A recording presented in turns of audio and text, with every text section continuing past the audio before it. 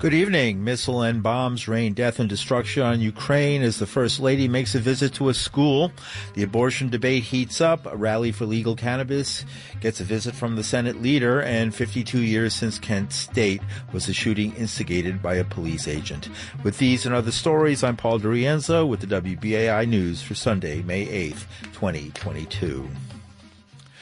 Dozens of Ukrainians are feared dead Sunday after a Russian bomb destroyed a school sheltering about 90 people in the basement.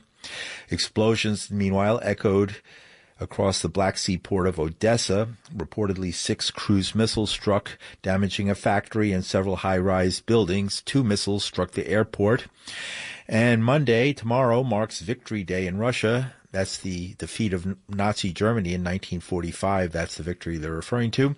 Reportedly, Russian President Vladimir Putin may change the status of Russia's incursion into Ukraine from a special military operation to a full-scale war and a broad mobilization of troops. The Kremlin has denied the reports as untrue and nonsense. Meanwhile, Jill Biden made an unannounced visit to western Ukraine on Sunday, holding a surprise Mother's Day meeting with First Lady Olena Zelenska to show U.S. support for the embattled nation as Russia presses its punishing war in the eastern regions. She became the latest high-profile American to enter Ukraine during the war, while Zelenska's public appearance was her first since Russia invaded Ukraine on February 24th. Biden spent about 2 hours in Ukraine, traveling by vehicle to the town of Uzhhorod, about a 10-minute drive from a Slovakian border village where she had toured a border processing facility. And here in the United States, arson investigators were probing a fire Sunday inside the headquarters of anti-abortion group Wisconsin Family Action in Madison, Wisconsin, where someone had spray-painted a message outside the building. It wasn't immediately clear who vandalized the building, but the message, "If abortions aren't safe, then you aren't either," was spray-painted outside the facility. The president of the lobbying group, Juliane Appling, said she considered the fire a direct threat against us, given that it happened just a few days after a draft of a U.S. Supreme Court opinion was leaked, suggesting the court may soon overturn the Roe v. Wade decision that legalized abortion. In related news, Senate Majority Leader Chuck Schumer said on Sunday the U.S. Senate will vote on legislation to codify abortion rights into law on Wednesday. The Democrat said he will file cloture on Monday and the 100-seat chamber will vote on the bill. Schumer expressed his anger at the news that the Supreme Court will likely overturn Roe v. Wade. He had this to say. I cannot tell you the outrage I feel at this decision and the outrage I feel that Republicans who did it won't own up to it and duck it. It's despicable. We're not talking about anything inconsequential. We're talking about women's health, a women's right to choose, and the millions and millions and millions of American women who have felt the need to have an abortion. Just about every one of us knows someone in that situation. They want to take it all away. And they won't stop there. This right-wing retrograde court put in by our Republican Senate, many other rights are at risk if they succeed in getting this accomplished. So that's the bottom line here, folks. We have a great contrast between the Republican vision for America and our vision for America. This isn't your grandfather's Republican Party, America. It's Donald Trump's Republican Party. It's a right-wing Republican Party. It's a party where your children will have less rights than you did. Senate Majority Leader Chuck Schumer. Meanwhile, GOP abortion opponent and Texas Senator Ted Cruz attacked the pro-choice supporters. Never been a leak like this before, and it was an obvious attempt to bully and intimidate the justices in the majority to cause them to change their votes. And the threats of violence we're seeing are escalating that even further. Leftists willing to threaten violence against justices and their families in order to try to bully or threaten or frighten them into voting the way they want. Texas Senator Ted Cruz. Last week, a draft decision was leaked showing a majority of the country's top court would vote to overturn Roe v. Wade. Meanwhile, in New York, Governor Kathy Hochul, who's seeking re-election, says abortion is on the ballot now. Hochul says she will make New York safe for women who need an abortion. We want people to feel that this is a safe harbor. I mean, this is a fundamental right. Under assault, come to New York. This is the birthplace of the women's rights movement. We're very proud of that. And as the first woman governor, I govern the largest population of any state in the nation. We hold these rights dear and will fight to protect them. New York Governor Kathy Hochul. And abortion was front and center today on WBAI's Mother's Day programming. Host Frenchie Davis took calls from an abortion opponent who says men should have a choice in deciding whether to end a pregnancy, while another WBAI host, Sarah Taylor, insisted women are not incubators. To say that because the child or the fetus is in the mother, that the woman now has the absolute full control. That's kind of like, I think that's what the real issue, is all about. Well, I'm going to give you an experience that I know firsthand that my sister-in-law didn't know until she was 8 months. So there are circumstances, Wow. And so you don't want to take those rights. No, these are all normal circumstances. These are all normal circumstances. These happen on a regular basis to women. There are enough women who can carry almost a full term and not know that they were actually expecting. That is a challenging anomaly. I revel in motherhood and all that it encompasses because of its magnitude. We create a space where we can hear each other. I'm sure you probably have thoughts, feelings. So what? I'm not sure. What did he say exactly? He said that men should have a right to force a woman to have a child against her will because his sperm was involved? I think that's what he's gathered. If only, God created the space and opportunity for us to equally share in the experience of maternity. I think the most important thing here is that women are not incubators. Women are not a microwave. You put a sperm in and out you get your baby. Women are people. Women are full human beings, and women should never be reduced to that kind of less than human. And the notion that men should be, it just the idea that because you have a sperm, you should be able to force a woman and her entire social existence, her entire sense of herself, her physical safety. Many people do have an idea what it takes 9 months of pregnancy, what that does to your physical body, your ability to sleep, your comfort, your eating, your nausea, all that that means to your body, the risk it entails. But not just the physicality of it, the social impact of it. Everybody knows you're pregnant. You're carrying a pregnancy. There are assumptions and judgments made about what you do. Even this applies to Amy Coney Barrett, too, who says, women should just have the baby and drop it off for adoption, as if it doesn't affect not only your physical being, your sense of self, but the social looks and views and judgments that get put on you. You had a baby and you didn't keep it. What's wrong with you? Aren't you a good mother? Speaking of Mother's Day, all the thousands of years of shame and weight. The idea that a man should have the right to force that on a woman is a view that does not see women as people, but as objects and possessions and baby-making machines. And I'm not saying that every man, that it's never painful for a man who wants a child to not be able to have a child, or that there's not anything legitimate in that longing. But it's illegitimate to try to force a woman to do it against her will in life. Frenchie Davis is host of WBAI's What's Going On, heard Tuesdays at 7 a.m. Sarah Taylor is host of We Only Want the World, Tuesdays at 7 p.m. President Joe Biden on Wednesday escalated his rhetorical attacks on the Republican Party and rebuked former President Donald Trump's enduring grip on the GOP. Biden says the Make America Great movement, or MAGA, spearheaded by Donald Trump, is the most extreme in U.S. history, and it's a movement that's long held that programs like Social Security can be limited or even ended. Senator Rick Scott of Florida United States senator, who's leading the Republican National Senatorial Campaign Committee, released what he calls the Ultra MAGA agenda. It's a MAGA agenda, all right. Let me tell you about this Ultra MAGA agenda. It's extreme, as most MAGA things are. It will actually raise taxes on 75 million American families, over 95% of whom make less than $100,000 a year. Among the hardest hit, working families, kids with folks. Imagine you're a family of four and you don't make enough money to have federal taxes. Because you don't make enough money to pay them. You pay all your taxes, but you just don't make enough.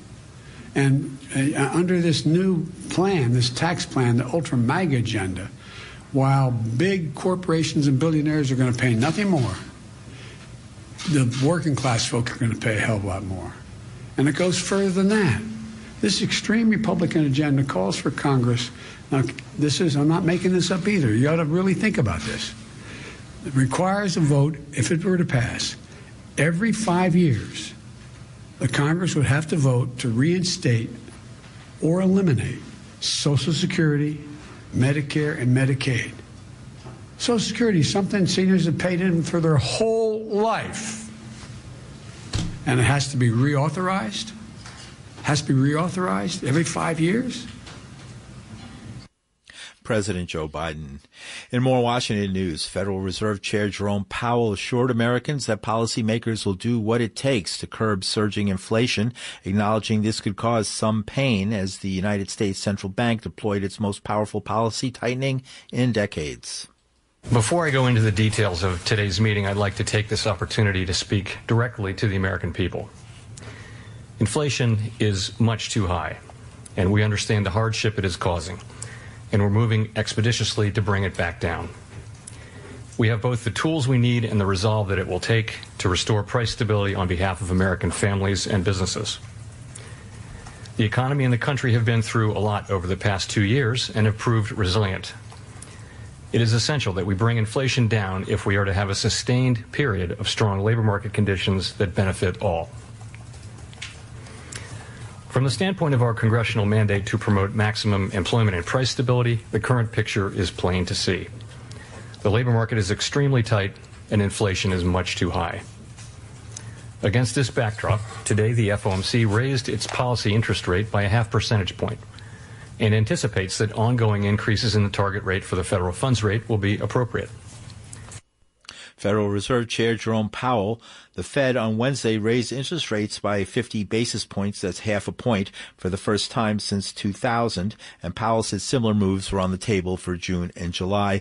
The Fed chief has faced mounting criticism. He's been slow to confront inflation, which in March reached a 40-year high of 8.5%, based on Labor Department's Consumer Price Index.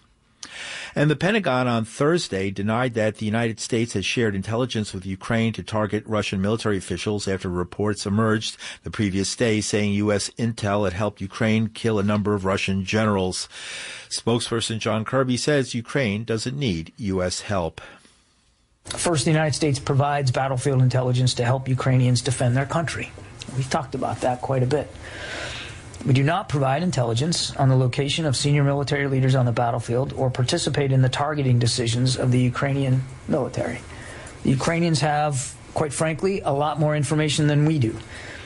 This is their country, their territory, and they have capable intelligence collection abilities of their own. Ukraine combines information that we and other partners provide with the intelligence that they themselves are gathering on the battlefield. And then they make their own decisions, and they take their own actions.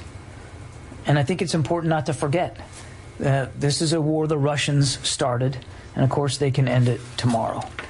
Pentagon spokesperson John Kirby. The New York Times reported on Wednesday that the United States has provided intelligence to Ukraine that helped the country kill several Russian generals.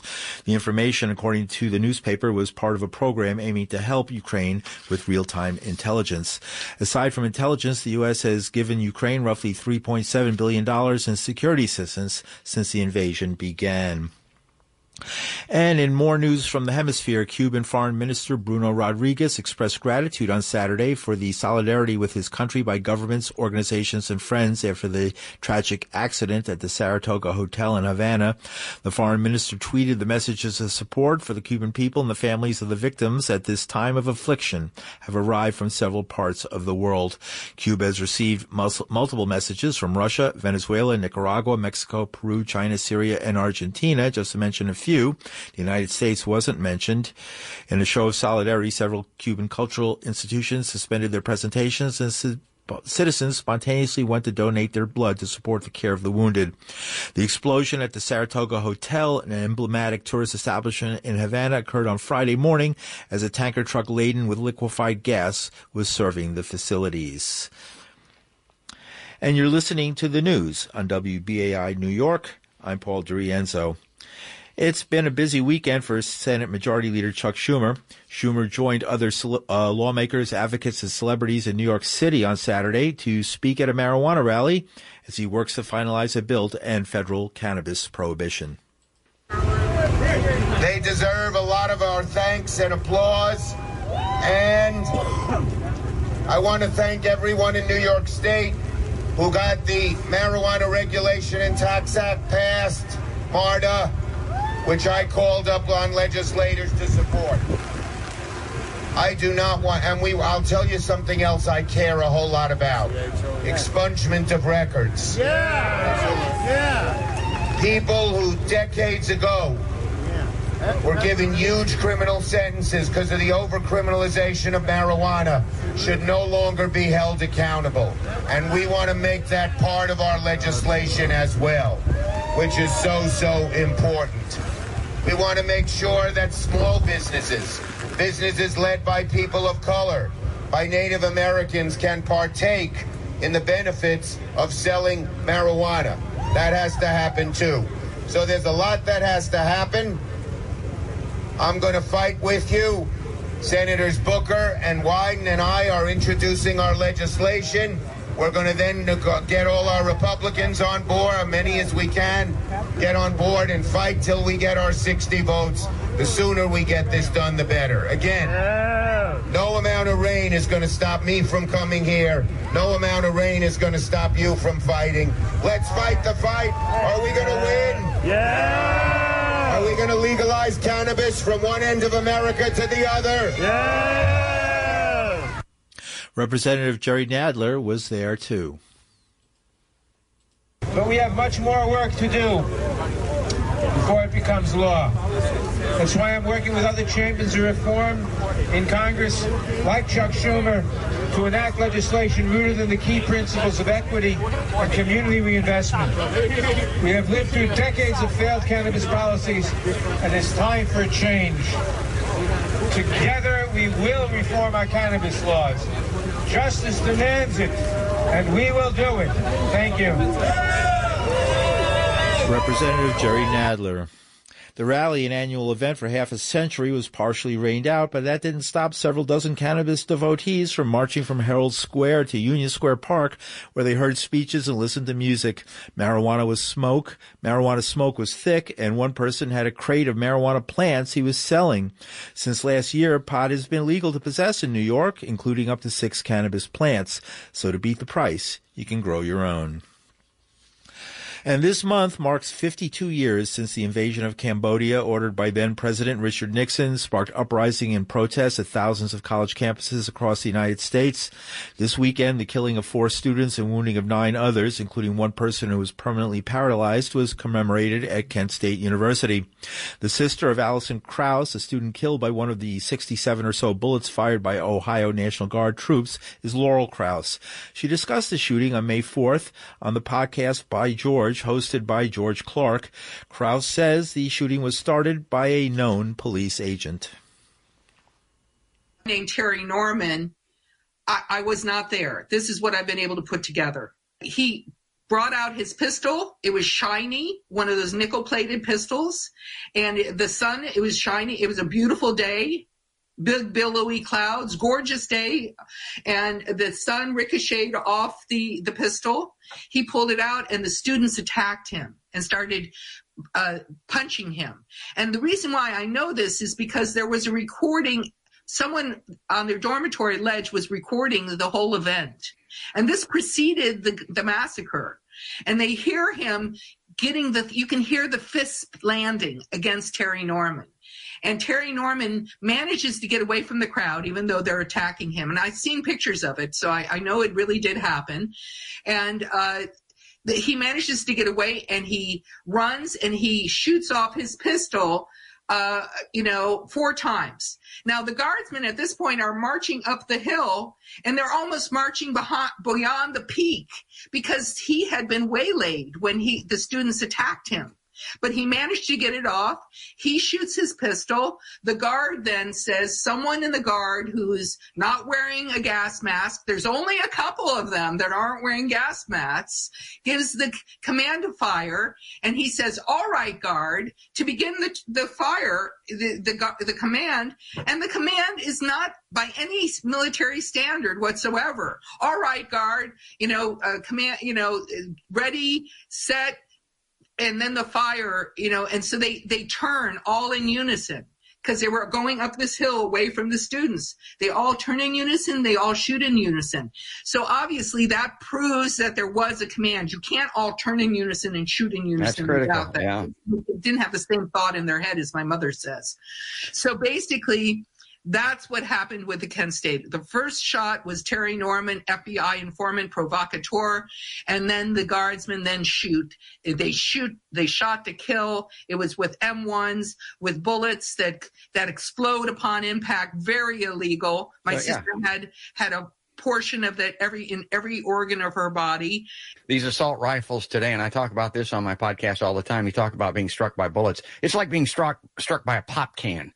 I mean, that's what these rifles are intended to do. They're not intended to wound or bring down assailants. That's not what they're intended to do. They're intended to blow you apart.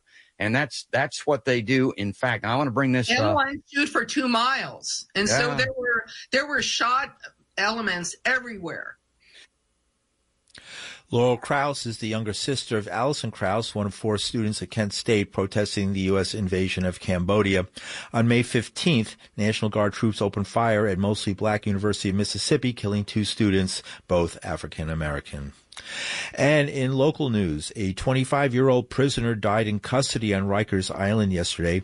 It's the latest death as the city tries to avoid the federal government's taking control of the jail complex.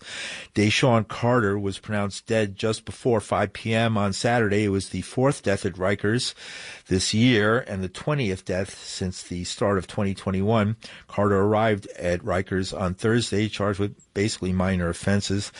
Rikers is currently under the oversight of a federal monitor and Manhattan U.S. Attorney Damian Williams. Mayor Eric Adams, a former cop, has asked for more time to fix the jail. And Governor Kathy Hochul was expecting to spend the last month taking a victory lap after completing her first budget deal and delivering billions of dollars for projects across New York.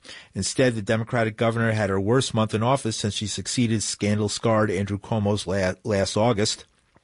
She slogged through April, cleaning up after her lieutenant governor's federal bribery charges and resignation, deciphering court decisions regarding now-defunct congressional and state Senate district lines of her fellow Democrats, drawing and fending off criticism of millions of dollars in state funding she's sending to keep the Buffalo Bills in New York.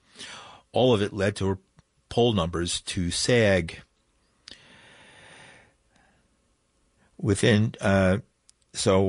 Just jumping ahead, I'm sorry about that. She has trying to turn everything around by introducing a new lieutenant governor, Representative Antonio Delgado of Hudson Valley. He was appointed Tuesday as lieutenant governor to boost Hochul after her former lieutenant governor resigned. She made the statement the other day. Exciting day for the future of New York because Antonio Delgado is the right person for this job. And just a few months ago, I outlined my state's vision for the state's future. I talked about the incredible hardship we endured over these years, but I said better days are on the horizon. Now we have a new era for New York. And I said this is the beginning of New York's greatest comeback. We must embrace this moment of unlimited possibilities, create a better, fairer, more equitable version of the American dream, the dream that we call the New York dream. We have a lot of work ahead of us, my friends, but I promise not to stop working until we make that dream real. And I know I can say the same about Antonio. And I have no doubt whatsoever, that New Yorkers will be so proud to get to know their new lieutenant governor, and he'll embrace them with the same enthusiasm that I have. And that was the governor, Governor Hochul, speaking about her new lieutenant governor, who the music was in the clip that was given to me, so that we did not put that in there. She did as well. Antonio Delgado, the new lieutenant governor of New York.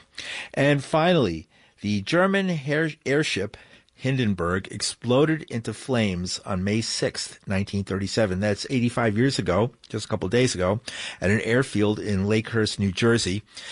34 passengers were killed and a person on the ground, making it 35. There were 97 on board.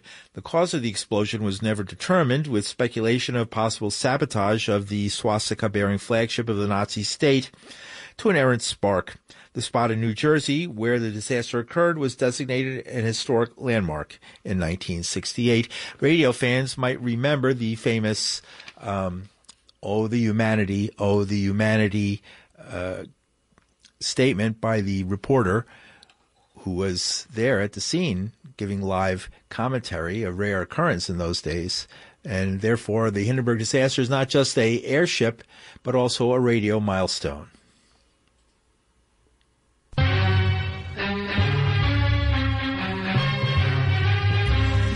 And that's some of the news for Sunday, May 8th, 2022. The news is produced with Linda Perry. Our engineer is Max Schmid.